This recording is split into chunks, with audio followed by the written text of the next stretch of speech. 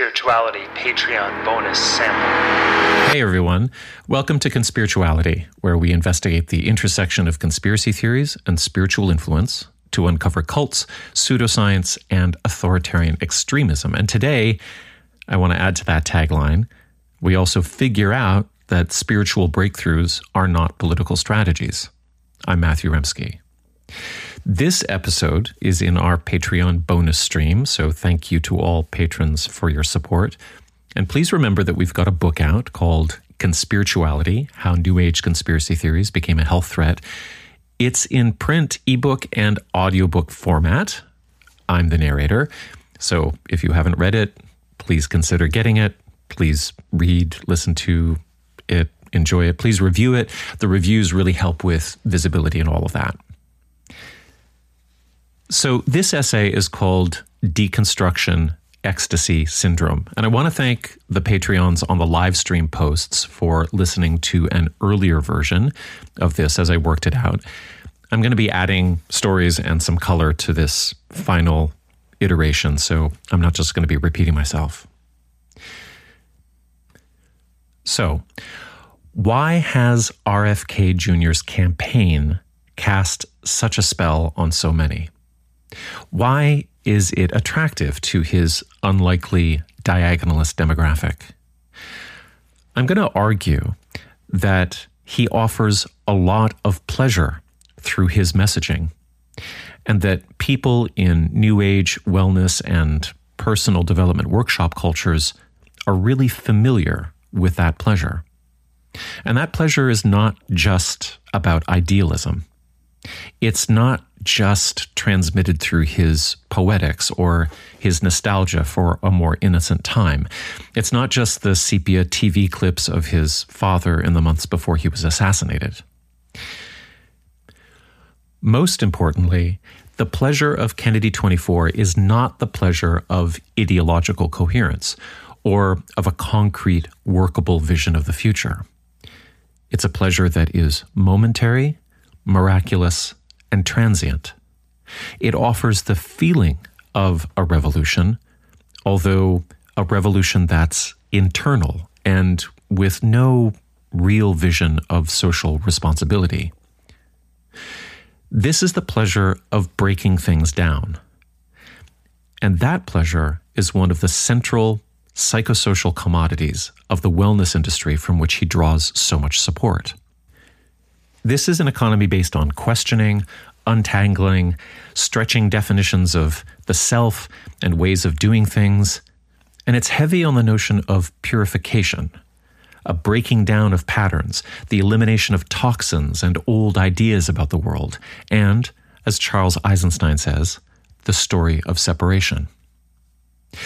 There are a ton of ways to do it. Painful and sweaty yoga postures that break down your sense of bodily coherence, psychedelics that give people glimpses into other possible lives, 10-day meditation retreats that temporarily erase one's sense of self. It's all part of a culture of continual surrender. And what I'm going to argue is that the wellness and yoga fascination with deconstructing conditioned experience can provide a really slippery pipeline to Bobby's politics of let's break everything down so that we can experience oneness. When I look back on my spiritual life, the landmark moments are all about untangling or releasing things. So when my ex first took me to a talk by a Tibetan Buddhist when we were living in Ireland, I sat in the crowd, and it was a typically cold and damp and depressive Dublin night, and I was just constricted with that constant feeling I had at the time of discomfort and anxiety. I hated every minute of it until the guy introduced this little meditation exercise, and I just dug deep and found it in myself to participate. He asked us to breathe calmly for a few moments in silence, and then he said, "Now, when you breathe in, you can think about the question, who are you? And when you exhale, you can just be honest with yourself. Don't know." And I probably did only 2 or 3 rounds of this before my body was just flooded with warmth and the tears started flowing. I couldn't believe it. I didn't know at the time that this was a standard technique in something called Dzogchen, or the path of completion.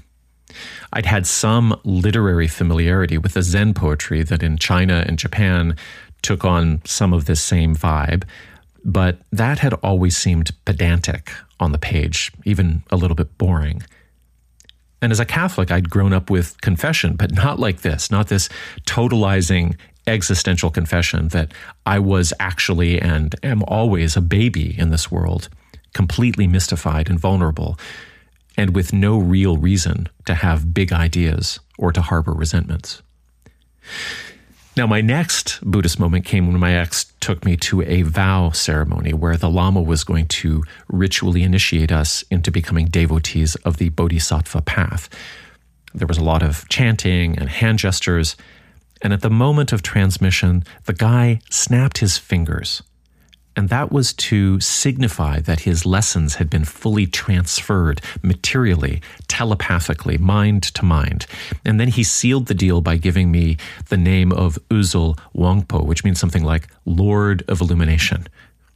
And so I walked out with a new name, feeling light and empty, but also hollow in an uncanny way.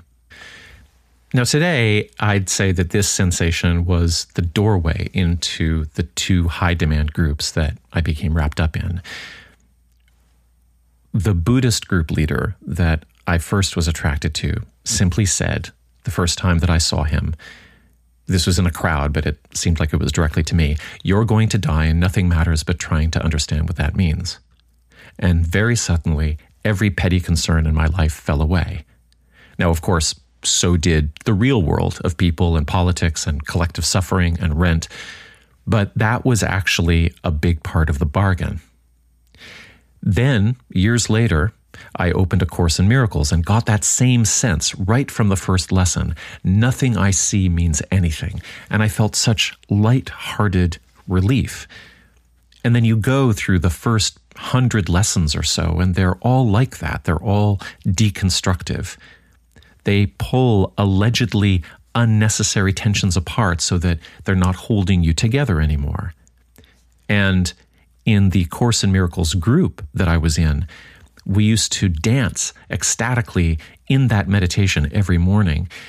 But then the joke was that we were all coming down from this high after lunch and we had to go to our shitty service jobs, and we would say to each other, "Oh, I can't function in this insane world. I'm completely blasted by the light." So my entire experience at that place was just like that. It was the pleasure of breaking up perception, self-perception, the perception of the world. And what did we wind up with?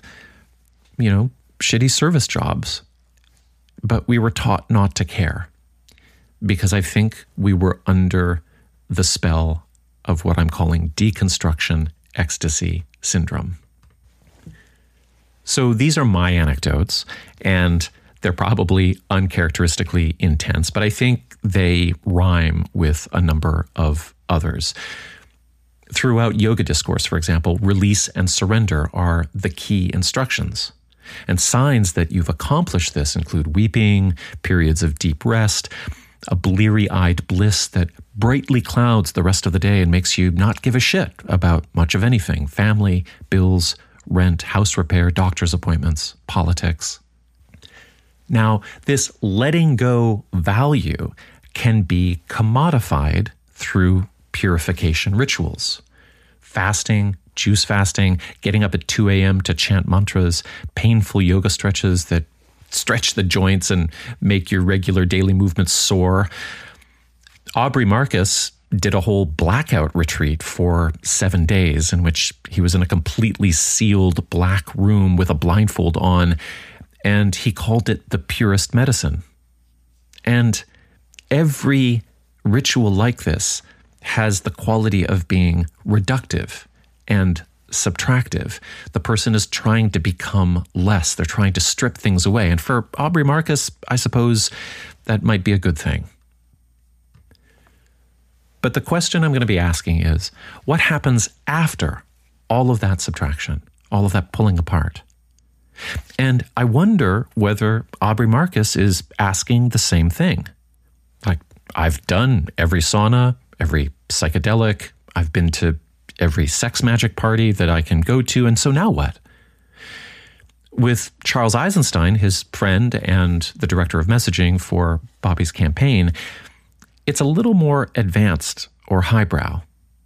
I've written the books, I've led the retreats. How can I make something real? Something that lasts, something outside of the Omega Center weekend workshop circuit. So maybe it makes sense that they'd throw their influence and weight behind a political project after all these years of making money on aspirations and having nothing really to show for it but large marketing networks. Lord knows the world has gotten hotter, more polarized, despite every New Age intention. So, what's the vision? What's the functional policy? I mean, one actual business that Aubrey Marcus has built, the Fit for Service life coaching scheme, seems to exist for no other reason than to reproduce these moments of personal epiphany.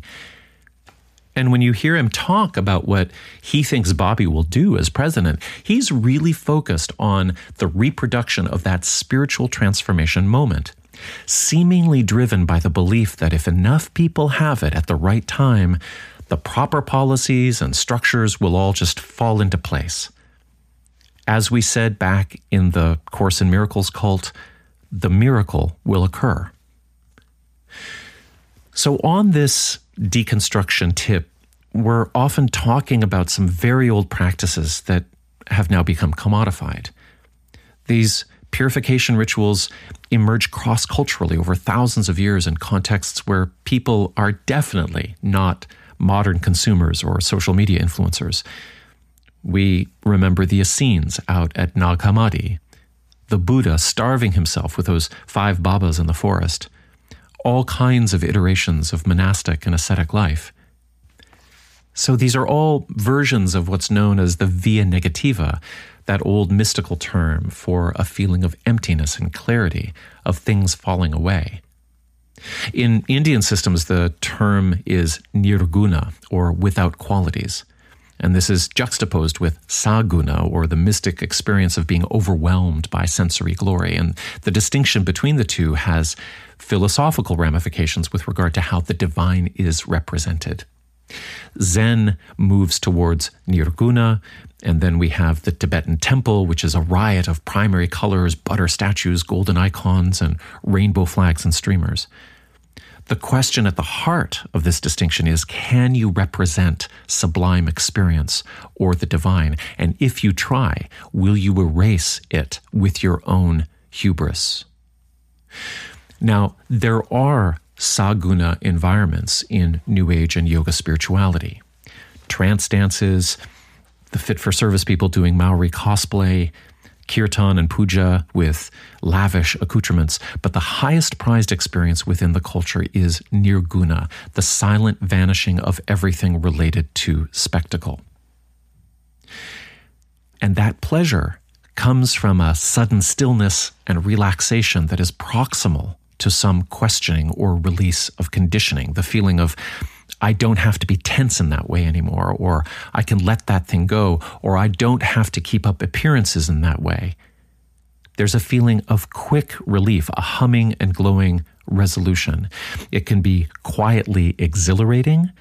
It can even relieve physical pain. Every time it's happened to me, I've felt this warm oil and honey mixture pulsing through my body. And one additional value in all of this for modern wellness consumers is that this can be a space of self-forgiveness. We're talking about subtractions that might allow us to atone for our excesses. I believe there's a lot of unconscious guilt and shame that goes along with having the resources it takes to go on a juice fast or a 10-day retreat or a 30-day YTT yoga teacher training program in Costa Rica. And about Costa Rica, I think there's additionally the deconstructive effect of travel. It's a literal miracle to get on a plane and imagine yourself into a different life 8 hours later. And this is foundational to the yoga wellness economy and zeitgeist. I just listened to the really great If Books Could Kill episode about the biohacker Tim Ferriss, who wrote this bullshit book in his 20s about the 4-hour work week, where one of his hacks was to live in foreign countries for 6 months at a time and, apparently lower his expenses, somehow forgetting that at some point you'd need to come home to a residence that you were paying rent or mortgage on. And it sounded very cool to a lot of people who missed the way in which it was literally embodying postmodern alienation and rootlessness. But it also set the blueprint for the spiritual tourism vibe, traveling to Costa Rica, India, Thailand, using credit cards or money that's not there to merge travel with biohacking your life or rebuilding it after divorce or sickness.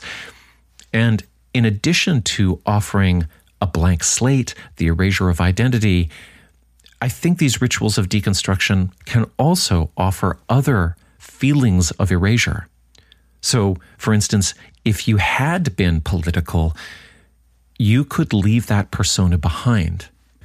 Or if you'd gotten close to realizing your complicity in settler racism, a globe-trotting spiritual tour could offer a kind of colonial atonement. You could wash yourself in the world that your forebears conquered. So we have this experience of deconstruction, and it gets commodified like everything else. And what happens then? Well, a market emerges to traffic in it, and that production cycle has to seek out workers. So a person enters the wellness world and stays, and it's because they're hooked. They've had an epiphany so powerful it becomes part of their identity. Maybe to the extent that they professionalize and add a modality or two to their gig work portfolio. And they work and they workshop, they yoga stretch and juice fast. They shit their guts out with cleansing herbs. They progress through all the levels so they can create some more levels. They are doing things that sound like doing things, building community, deepening practice, taking it to the next level, coaching the coaches so they can get more coaching clients.